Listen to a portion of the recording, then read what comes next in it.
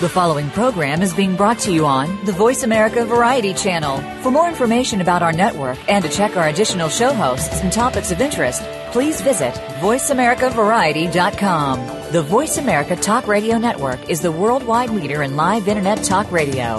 Visit voiceamerica.com. The views and ideas expressed on the following program are strictly those of the host or guests and do not necessarily reflect the views and ideas held by the Voice America Talk Radio Network, its staff, and management.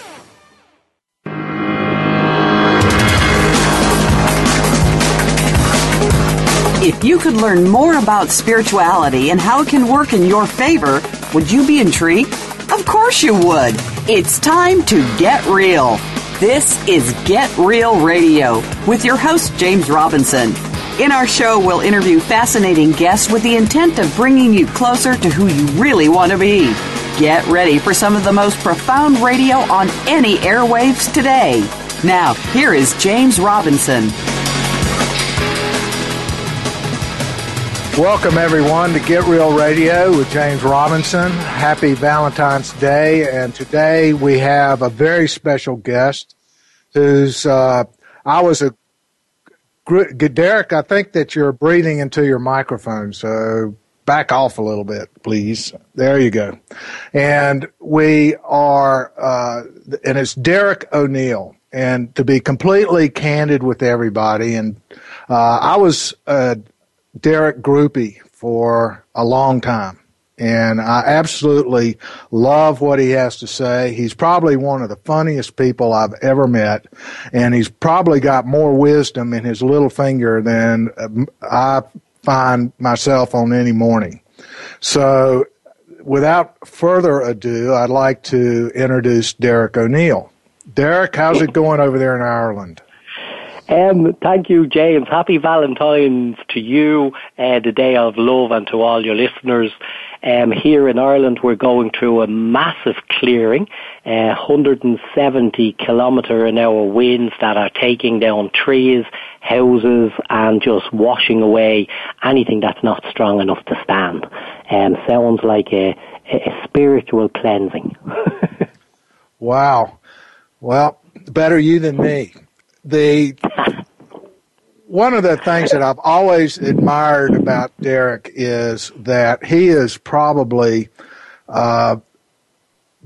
if you look up the word philanthropy and charity and compassion, one of the pictures that you will see there is his face, because this man has given millions of dollars to hospitals, to start hospitals, to start schools, to bring water to indigenous tribes in South America.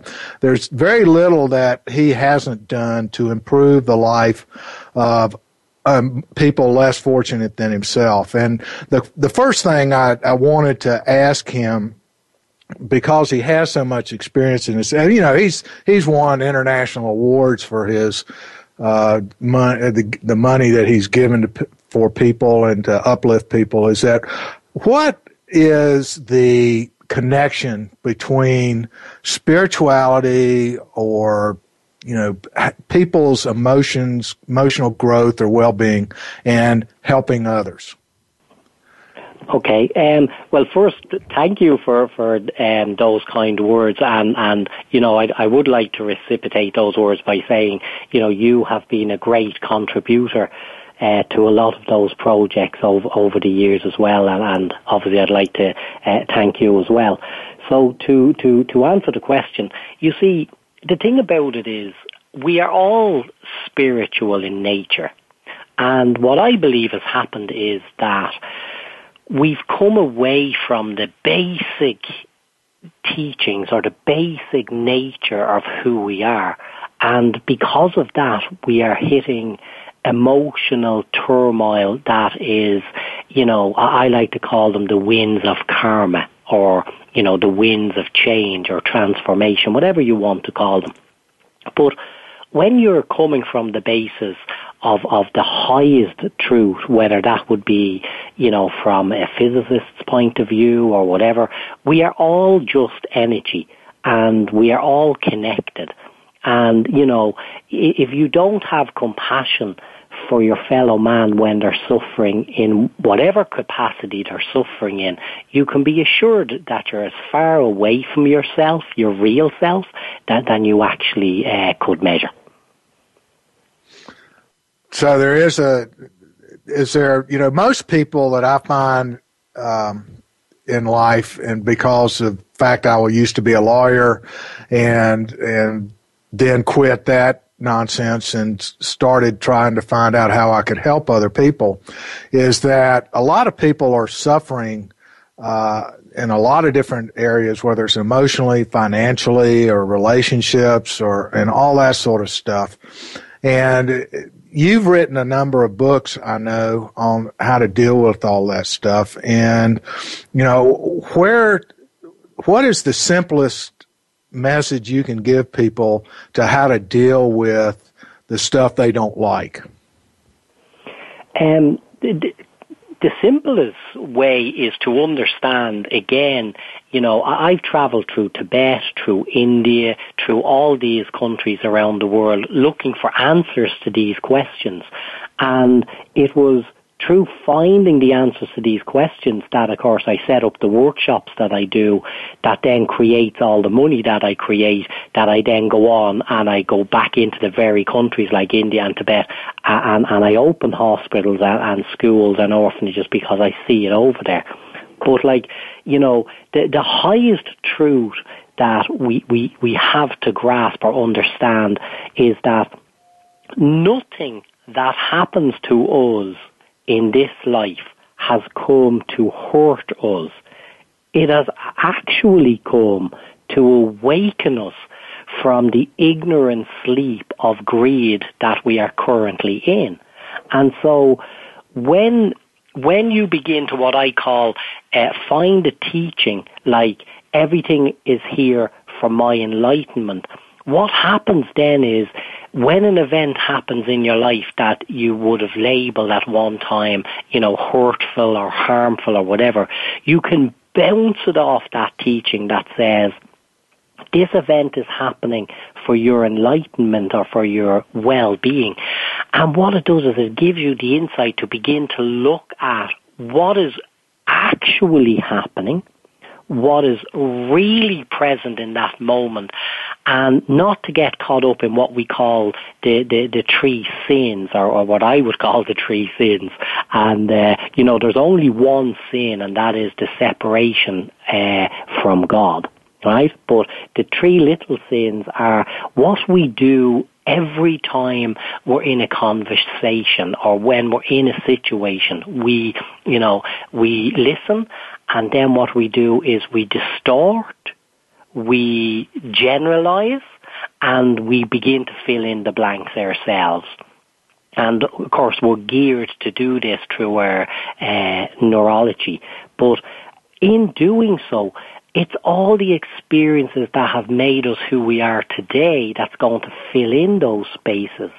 So, in fact, what we all really need to do is learn how to communicate again, and to understand that words have a limitation, but the language of the heart has no limitation. Could you elaborate on that a little bit? What is the language of the heart? The language of the heart, I believe, is, as I say, recognizing that we're all one family, that this planet that we live on, is the child in India or China or Africa or wherever it is that is, starving to death whilst you and I are having this conversation is our child. That's our child. This idea that, that's their problem, that is language. That is, systems that was put in place that are not real systems. But the language of the heart will tell you that, we have far too much most of the time ourselves, and we are given the opportunity to share and care. And I think that that's the mantra of the heart, share and care. Great words of wisdom. Now, I want to tell everybody that Derek actually has a day job, and he is one of the most respected psychologists and counselors in Ireland. And in fact, he's so respected that they ask him to teach other psychologists. And one of the things that I've always been fascinated with is the relationship between psychology and what a lot of people are calling spirituality. And because primarily everybody seems to be psychoanalyzing each other when they get into a spiritual conversation. You know, they say, oh, well, you got that disease because you've got that problem, or they'll say, you know, your vibratory rate is too low, whatever that means. But you know, could you talk a little bit about the relationship or of spirituality and psychoanalysis or psychology? Because I've seen that people are kind of confusing the two. Okay, yeah, absolutely. Well, the first thing I'd like to say is that I was having real, genuine spiritual experiences as I was growing up as a child. And, you know, these spiritual experiences could easily, if you got a good psychiatrist to look at them, they could easily be diagnosed as some sort of mental illness, if you like. And so the absolute truth, James, is that I got to a stage that I was terrified of some of these events happening. Like, it was as if I knew what was going to happen in the future, and I was able to talk about it before it happened. So it wasn't just in my head. I was actually telling people, this is going to happen. And then when it happened, they got so frightened they would actually run away from me. And so I wanted to go and have therapy to see if I was mad or crazy or whatever. And I discovered something that was quite funny. I actually discovered that it was less expensive to train as a psychotherapist than it was to actually go through psychotherapy. So what I actually did, James, is I went and I trained as a psychotherapist, and I discovered something that was absolutely amazing. I discovered that every technique, and I mean every technique that's covered in psychiatry, psychology, psychotherapy, psychoanalysis, has a spiritual base to it. In other words, if you read some of the holy books, no matter what religion you come from or whatever, the psychology is in there, like, you know, like Jesus cast out evil spirits. Now, if that's not what a psychotherapist does, I give up, because that's actually what they're doing. They're casting out unconscious beliefs that are driving people mad. So I believe that all of those systems came from spirituality and not the other way around. Interesting.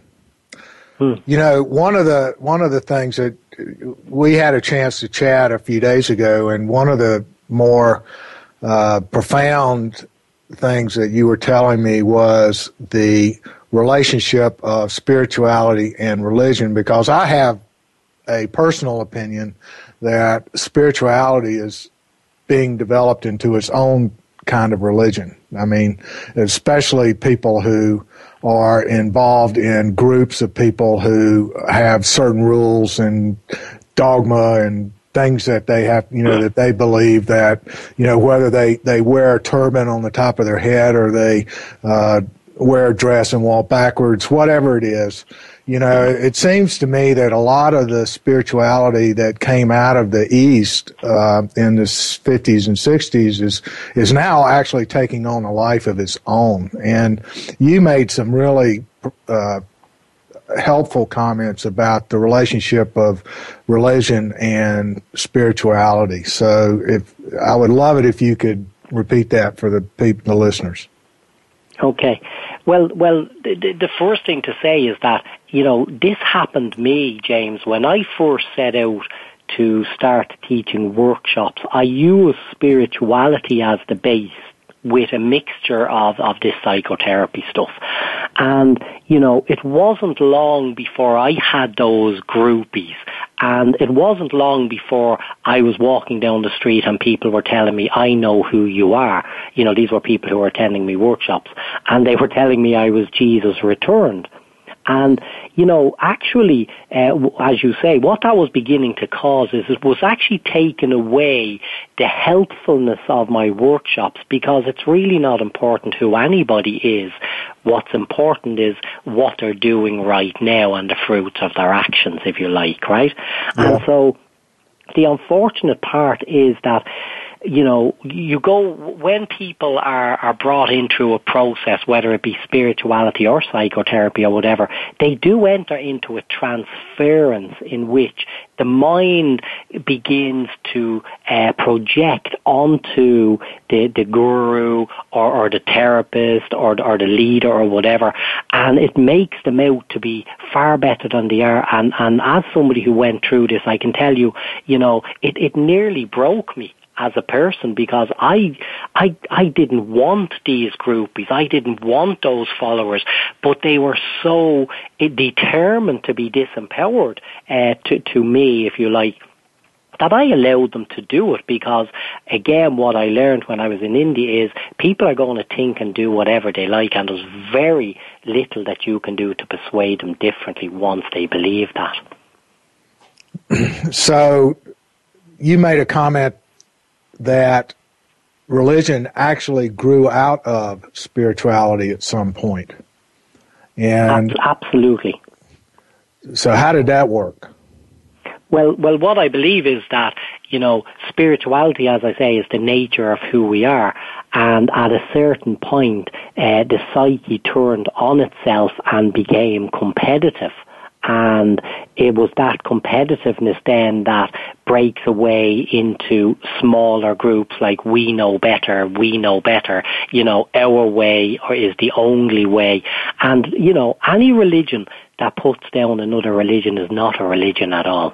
That's what Satya Sai Baba said, and they were very wise words, because, you know, a religion, as I often sometimes say, you know, it's okay to be born into a religion, but you certainly shouldn't die in a religion, because you should die in a state of spiritual bliss. How can people tell that they're actually growing spiritually? Wow, that's a great question. I would say that the only measurement of that is that, you know, if it used to take you 3 days to get over, you know, being angry at somebody saying something nasty about you, and now it only takes 1 day, that's spiritual growth in some way, shape or form. And there are measurables in your behaviors, in the company that you keep, and, you know, all the other things that make up what I call the environment, not only inside but outside. I'm not even sure how to ask this question, but the thought that's going through my mind is that why are people attracted to gurus? Another great question. I think they're attracted to gurus not so much to the guru, but to the energy that the guru would be bringing through if this guru is a true guru. But the truth is, every guru is a true guru. It's just that I believe there might be levels of guru. And, you know, for your listeners to understand, the true meaning of the word guru is teacher. So in other words, anybody or any being, whether it be a dog, a cat, or a teacher who has taught you anything in your life that has made your life have a better quality to it, they are tagged, because of the Eastern philosophy, they're tagged gurus. And unfortunately, the word was then ran away with through the New Age movement and all of that. And I think it did a great injustice to teachers.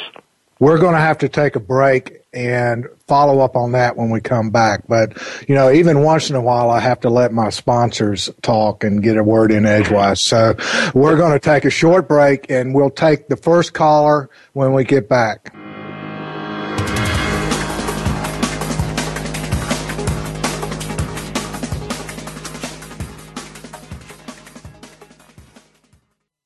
Stimulating talk. Gets those synapses in the brain firing really fast. All the time. The #1 Internet talk station where your opinion counts. VoiceAmerica.com. Conservation starts with us. Learn about environmental concerns each week when you tune in to Our Wild World with host Ellie Weiss. Our show centers on Africa each week and what's being done to save our wildlife, ecology, and ourselves. However, we'll also discuss what's going on closer to home. And most importantly, we'll let you know what can be done in our own backyards by featuring guest experts and featuring your questions and answers. Listen every Monday morning at 8 a.m. Pacific Time, 11 a.m. Eastern Time on the Voice America Variety Channel. Do the adventures of Indiana Jones leave you curious about this exotic and unusual profession? If so, don't miss Indiana Jones, Myth, Reality, and 21st Century Archaeology with Dr. Joseph Schuldenrein.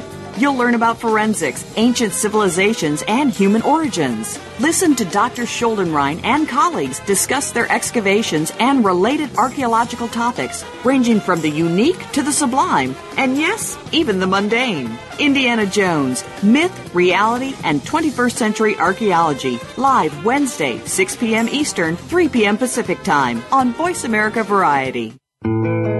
If you hear a dog barking or an angel singing, then you know that you are listening to Waking Up in America. Heard every Wednesday at 3 Pacific Time, Valerie Kirkard and all of her friends will bring you powerful and humorous discussions that raise thoughts and give you insight on how to live your life to its fullest potential. Adventure is always a must on Waking Up in America with Valerie Kirkard every Wednesday at 3 Pacific.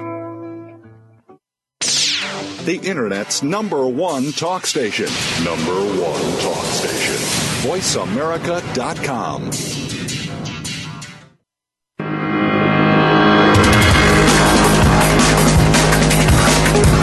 You are listening to Get Real Radio with James Robinson. We'd love to hear from you. Please call in to 1-866-472-5788. That's toll free 1-866-472-5788. Or send an email to mr.jamesmedia@gmail.com. That's mr.jamesmedia@gmail.com. Now, back to the show.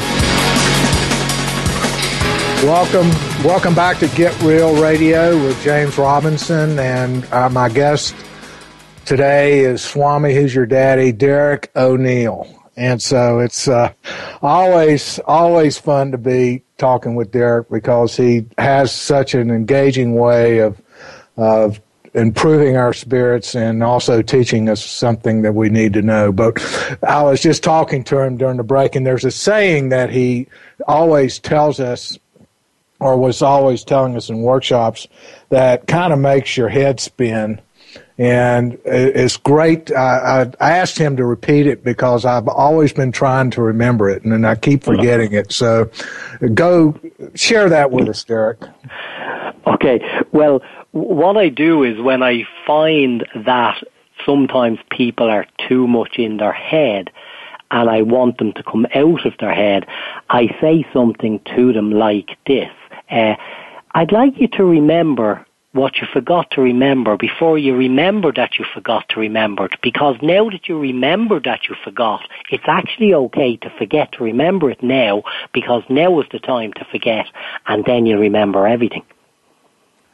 And usually the expression on the face is priceless. You can see the eyes have gone into a tilt mode, and now you can have a conversation with their heart, and it works a charm every time. Yeah, now I remember. Okay. So now one of the things that has always been very effective as far as the impact of your workshops, and I want you to talk a little bit about your workshops because I've always loved going to them. But one thing that Derek does in his workshops is play music at critical times during the workshop, and it always has this really profound effect on the people that are on the workshop. And at one time I always referred to Derek as the spiritual DJ, but he was what is the connection between music and our, those deeply rooted emotions that we carry around? I never have understood that. Yeah, well, I didn't really understand it either, to be honest. While I was playing music for a long time in my workshops before I discovered neuro-linguistic programming, and, that we had what we call anchors that we carry around with us. And these anchors would be, the smell of your mother cooking the brown bread or the cakes or grass being cut, and they would bring back repressed memories, if you like, memories from the past. And so sometimes people associate certain word patterns or music with events in their life. Like, the one thing that always had a big effect, as you know, James, in the workshop was the song like Ave Maria, when I would say, I'd like you to think of your mother right now and your relationship with her or whatever. And as soon as I would begin to play that song, the Kleenex would be out and everybody be sniffling and in tears. Now, I'd be aware of a couple of phenomena going on there. One, I had given them permission to be in a more relaxed, if you like, and meditative state, and to look at their relationship with their mother from the basis of a loving space. And so even if they had a bad relationship with their mother, as soon as you begin to play that song just brought back what I called, the essence of what a mother is supposed to be. And what is a mother supposed to be? In the book that I've just published, Calm Mommy, Happy Baby, I was, in it, the whole purpose of that book is to tell mothers, it's your energy that's affecting the child. It's not so much your words and your actions, it's the energy behind those words, and it is the energy behind those actions. So it's not really the child's issue that the child is acting out or acting up. It's that child is being exposed to a rhythm or to a set of habits or whatever it is, and they're acting out of that. So when they're distressed, you can be assured that either the mother or the father or something in their environment is distressing. So if you can introduce a piece of music or something calming, it will change the rhythm of your mind, and it'll fire, on a very scientific basis, it'll fire neurons, and neurons that fire together stay together is what they say. And so I would, because I love music and I love the rhythm of music, I would be aware of certain pieces of music that had words in it that would be what I would call appropriate for the person I was working with at the time, because as you remember, James, like how I work is I'd have 100 or 150 people in a workshop, and they have the courage to put up their hand and ask for help with a certain situation, and we would all learn by listening to that person's situation. And if they hit a certain point in their story where I'd feel, this person hasn't quite dealt with their, the fact that their father was away working all the time and what, on long haul lorries or whatever it is, trucks. And I'd know that intuitively, and I'd put on, and I will rise on my father's wings to places I have never seen. And they would go into a complete abreaction or an emotional release. And in doing so, make room to the next time, please God, if they could talk to their father, that they would have a civil conversation about how they feel. Brilliant. The music is really powerful. Yeah, so when you say that it's the energy, it's not the words, it's the energy. Could you elaborate a little bit on that? Because I can understand that if your parent is angry at the child, mm-hmm. It doesn't really matter what is being said. The child is going to pick up on the anger. Is that what you're referring to? 100%. As we're growing up, the problem of parents that they didn't realize is that, parents would have their children, what they would believe, tucked up in bed, and they'd be downstairs having a screaming match with each other. And what they didn't realize is that, that child's psyche, because we're all on the same vibrational belt. So when we're in harmony, we're sort of going along nicely in a sort of straight line. But when there's a upset, like somebody screaming or shouting, whatever, you go sort of and it's that energetic imprint that causes that child to then not be able to have a healthy relationship themselves growing up. But they don't know what the root cause is, and what, people like you do, James, because you're a teacher as well, and I do, is we are the people who flatline that emotion by using the gifts and the tools that we have. Yeah, Buddha told us all about that. One thing that I don't mean to get off the subject, but one thing I note about a lot of people who are trying to evolve spiritually, and that's a term of art in the spiritual industry. We're all trying to grow, we're all trying to heal, and we're all trying to be happy. But one thing I find is that, especially in workshops, and it doesn't really matter what the workshop is on, but it seems like everybody in these workshops have had a traumatic childhood. Some very tragic and some not so tragic, but they feel like it's tragic. So why do people, why are there so many people out there that have traumatic childhood? And I know that you are the poster child for traumatic childhoods. I mean, if people heard your story, they would probably say, well, thank God it was not me. But, my life doesn't seem so bad anymore. But, what is it about this traumatic childhood stuff? Well, again, I believe that, everybody believes that they're the only one, that they're the only one went through this. And what I think the real gift of a workshop or a play shop or a group gathering is you get to see you're not the only one, which can actually be its own release in its own right, just knowing that you're not the only one. And, I tell that story, James, about when a group of 6 people sit down and tell the story about their childhood by, they throw their cross, if you like, into the center of the circle that they're sitting in. By the time everybody has told their story, they're actually happy enough to pick up their own cross and walk away. And within that is the healing. Within that is the understanding. We all go through it. Right. What did you learn from your childhood?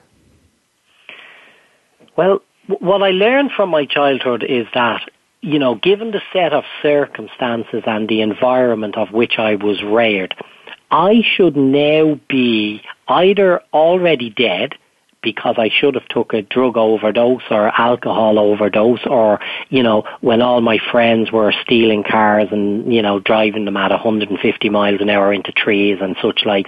I should be there. But something held me back. Something gave me that little something to prevent me from going there.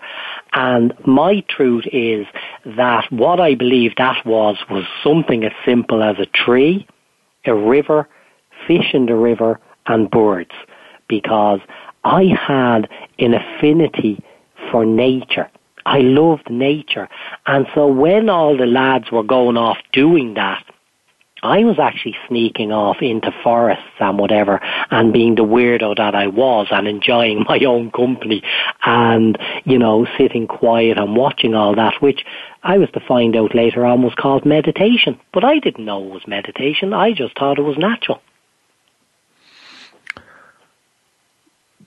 Do you meditate much these days? I stole something from Satya Sai Baba. I now actually say my life is my meditation, and I actually don't need to sit, for hours on end anymore. I can literally just sit with, like what you and I did a couple of weeks ago, just sit, have a cup of coffee, and just watch the world go by, and the world showed us its beauty and its craziness within a couple of minutes of sitting down. So that's the meditation that I do now. Well, to paint the picture, where we were was at the intersection of Hollywood and I think it was La Cuenca in Los Angeles, and there was definitely something to see about every 30 seconds. So we had a... and I wouldn't mind, James, but people were looking in at us. Oh yeah, well it was a mutual admiration society, I must say. But one thing you mentioned is neuro-linguistic programming. What in the world is that? Oh my God, now you'll have me gone on to it. Well, neuro-linguistic programming, it's broken down into neuro is, our mind. Language is the language of the mind, and the programs are the events that happen to us. So when you put the three of them together, it's the language of the mind. It's the language that is controlling who we are. And so when we say we're not good enough, the neurons fire to agree with us, and then we don't become good enough. When we say we are good enough, the neurons fire, create that program, and we become good enough. So that's what neuro-linguistic programming is, effectively. So that kind of sounds a little bit like what people call the law of attraction, that what you think about is what comes into your life. Am I reading that correctly? Again, I believe that everything grows out of everything else, and when you look at all these different systems and whatever, you will find that they all run back to that basis that we start with, which is this spirituality thing. And that's why I'm saying when when we hear about the law of attraction and the secret and all those sort of other things, neuro-linguistic programming, all of them are just aspects of or parts of what's already there. And Dr. Richard Bandler, who is the guy who was, a big driver behind neuro-linguistic programming, that man is a genius. He's an absolute genius. But it's really interesting because he's really good at what he does. People are not particularly interested in him because he frightens them into their own truth. So what do you do what are you teaching people when you do neuro-linguistic programming? Is that like mantras or what? Yeah, affirmations? Well, no, basically what you're teaching them is how to self-speak, how to shut down that part, that voice that tells you you're not good enough, how to create your own program of success and brilliance and greatness, and using the logical mind that we were given as a gift from God. You keep using the word mind, and I think that a lot of people, including myself, might have some confusion around that term. And so what is the mind? Okay. Well, what I think the mind really is everything, every part of our body is the mind. It's not just that little sponge in your head, okay?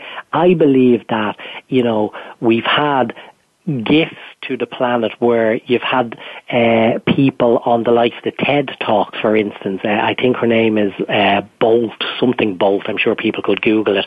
But she had a stroke. She was a neurosurgeon. She had a stroke. And when the mind, as we've used to believe it was in her head, was dead or gone, she actually found out that the mind was sitting in another part of her body. So it's incredible. I think we still have a whole lot more to learn about the mind, and when we limit it to what's in the head, I think we limit our life and our experience of life. Okay, well, it's I don't often have psychologists who have a sense of humor on my show, so I'm going to keep asking these questions that have been rattling around in my skull for a while. What exactly is consciousness? Ooh, good man, huh? That's a nice, easy question. What is consciousness? Oh, I believe that consciousness is everything. Everything is consciousness, and consciousness vibrates at different rates. So, I'm feeling down today is the same way of saying my vibration is down. When we feel down, we feel heavy. When energy becomes heavy, it becomes a person, or it becomes an item, or it's not vibrating at the vibration of a higher vibration, so we can see it. And so I believe that consciousness is everything seen and not seen. I know that sounds a little sort of rattly around the brain, but there is no definitive answer to the question except that's what I think consciousness is. We do like to talk about the conscious and the unconscious. So unconscious is the unseen and the conscious is the seen. But it's all consciousness. Hold on to that thought. We're going to give our sponsors one last chance and to get their words in edgewise, and we'll be right back after a couple of minutes.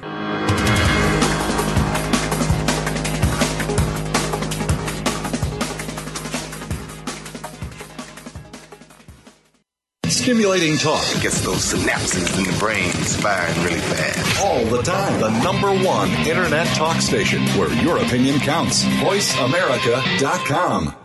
Each week, Jimmy Gould brings you the stories and the people that you want to hear about. Tune in to Our Current Life to hear about the journey to success, how our guests became the people they are today, and the highs and lows they experienced along the way. Each hour will leave you inspired and entertained as Jimmy gets up close and personal with every week's guest and shares ideas you can identify with and apply to your own life. A Current Life with Jimmy Gould airs Fridays at 3 p.m. Eastern Time, noon Pacific Time on the Voice America Variety Channel. We all want peace. We all desire a more meaningful life. We work hard to achieve these things, but at what avail? The key is authentic living with Andrea Matthews. Andrea will interview some of the great spiritual experts of today and will provide wisdom to help you raise your consciousness to the level of your own I am.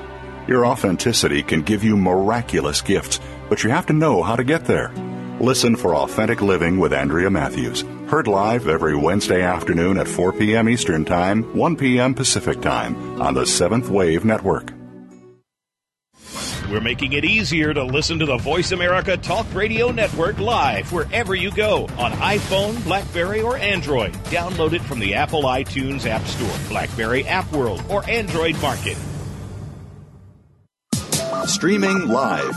The leader in Internet talk radio. VoiceAmerica.com.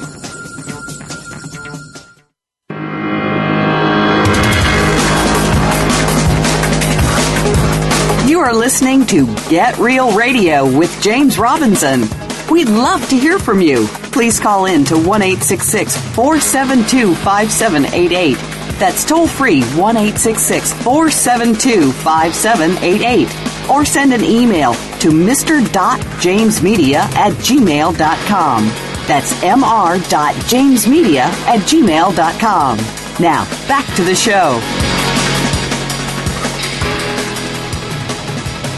Welcome back to Get Real Radio with James Robinson. My guest is Derek O'Neill. I want to remind everybody that if you call in with a question, the first caller will get a set of Derek's new books on how to be happy, raise happy children, make billions of dollars, and be handsome and pretty, and otherwise, be a cult figure. But if the last part of that was tongue in cheek, but please call in if you have a question. One of the things that first things I learned from Derek is a saying. He has all these really funny but profound sayings that he throws at people. usually to make them stop whatever they're doing at the time. But one of the things that he told me early on when I first met him was all perception is projection. And, that's kind of stuck with me through the years. And Derek, what in the world did you mean by that? Well, all perception is projection. Basically, on the the average person will experience it, if you like, when, did you ever have one of those days, James, where you're feeling really good, you're feeling energetic or whatever, and you meet a friend or something on the street or at a meeting, and they look at you and they go, God, you look terrible, or you look tired, and you've never felt as good. And it's like, that's their projection, because if you take a moment to acknowledge that actually they couldn't be talking about you, you will look at them and you will actually notice that they're tired. And so, the great saying is, what Peter tells you about Paul tells you more about Peter. So over the years that I've been teaching these workshops, James, I've been accused of all sorts of things, from stealing money out of my own charity, which of course is hilarious because I was giving all the money into the charity, so why would I go and steal it all back out? There was no law that I had to give it in the first place.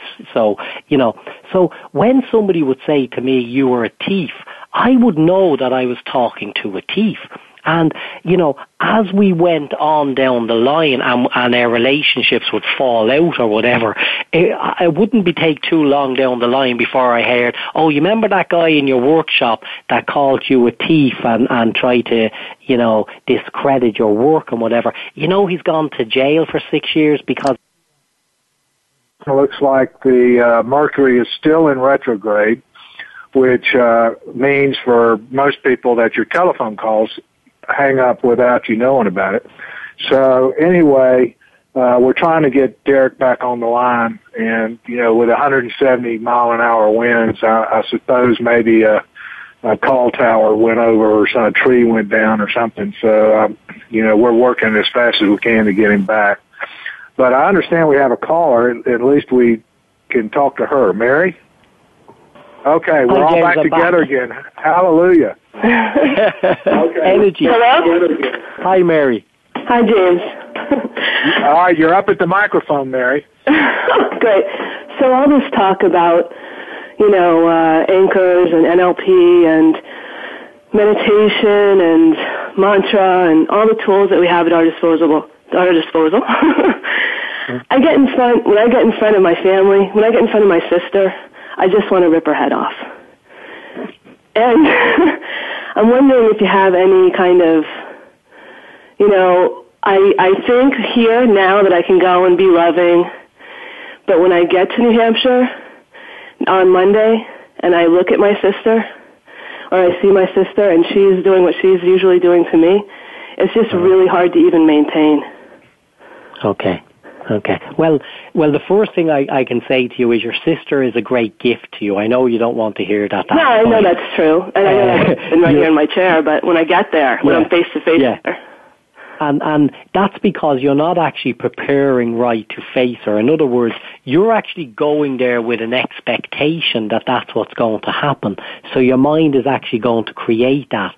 But if you actually went there with a lot of energy around, today I'm going to communicate with my sister in a pleasant and a happier way, you will begin to see that it breaks down. If it doesn't break down, there is a time in life where you can just say to somebody, every time I come into your company, I feel bad when I leave. I'm working on myself. I don't know whether this belongs to me or you. Goodbye. All right. Thank you. You're welcome. Mary, for the call, Mary. Before you run away, let me give you my, stay on the line and let Matt get your information so we can send you the books. Oh, great. Thanks. And that way you'll have a guide on what to do when you next see your sister. Right. Thanks, Mary. Okay, thanks. And let me just say, I have a twin brother. And we fought like cats and dogs growing up. In fact, I have a pet theory that we were mortal enemies in our prior life. And what better way to work out our hatred for each other than to be born as twins? So, you always have to wonder, why in the world did I get that person as a sister?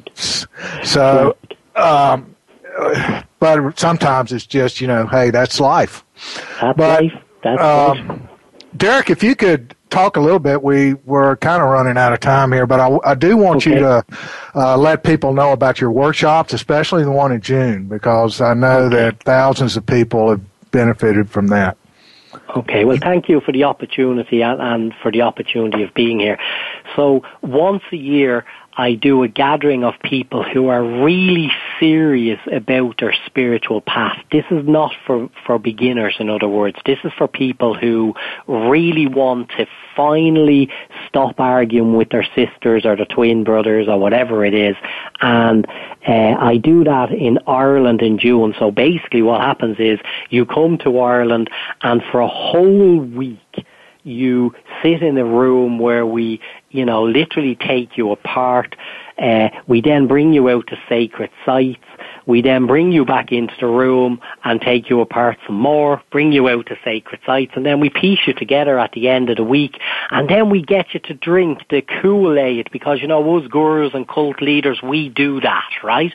And so at the end of the June workshop in Ireland, we get you to drink Guinness, and you turn into a genius straight away. So that's the Kool-Aid from the Irish cult leader, and the details are on my website, of course, at DerekO'Neill.com, spelled DerekO'Neill.com, and all the information is there for anybody who wants to look at it. I also have a healing centre here in Ireland, which is definitely a big tree shaker. You come here and all your issues come up, and it's supposed to be a loving place, but actually when you come here you find it's a place that just shakes up your old crap and puts you on the potty. One of the things that I always remember about the loving relationships that spiritual people tend to have with each other, and one of the things that you shared is that it's their job to piss you off. Absolutely. And so it's like, and that's one of the things in any group, whether it's work or play or when people piss you off, that's their job. And absolutely. And you shared that with us one time, and I just went, oh. Yeah. It's like, if I could take a moment as well just to say, I had a person who's helped me a great deal, Carissa Barton, with the foundation and the charitable things. And, she's moved on now to higher and greater things. And it's amazing. The people who know her, they're all their heads are running, going, oh, what's happening? Something's wrong and whatever. And actually there was nothing wrong. It was just the time for a break. And, the truth is, without her, the hospital in India that is now doing free open heart surgery, etc., wouldn't be in place. So that's how spiritual students act, unfortunately. Sometimes the most spiritual people are the people on the street. You have a great saying about following people or who you choose to learn from, and it had to go something like dig one hole.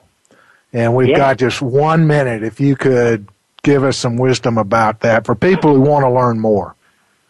Okay, what I say is, religion hopping and spiritual teacher hopping and all that is not going to get you anywhere.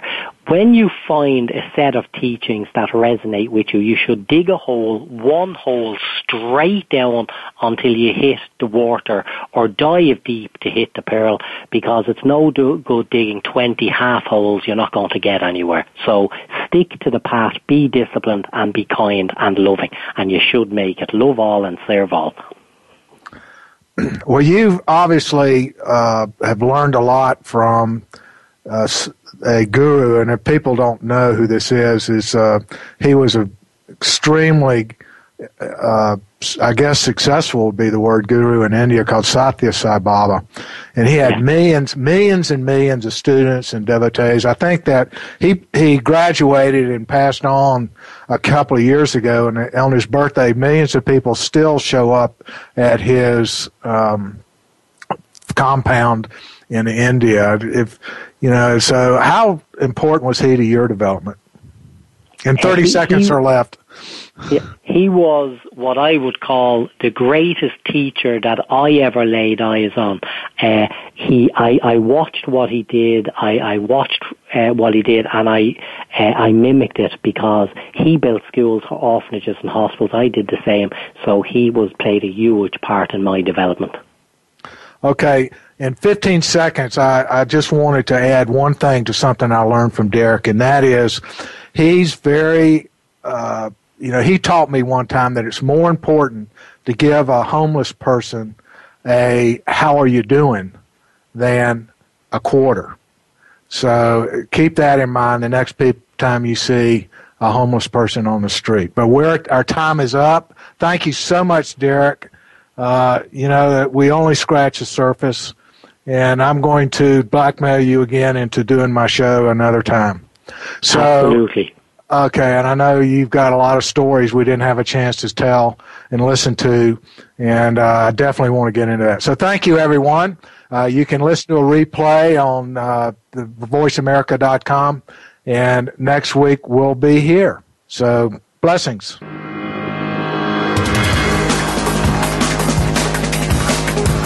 Thank you again for tuning in to Get Real Radio with James Robinson. Please join us again next Friday at 2 p.m. Eastern Time, 11 a.m. Pacific Time on the Voice America Variety Channel.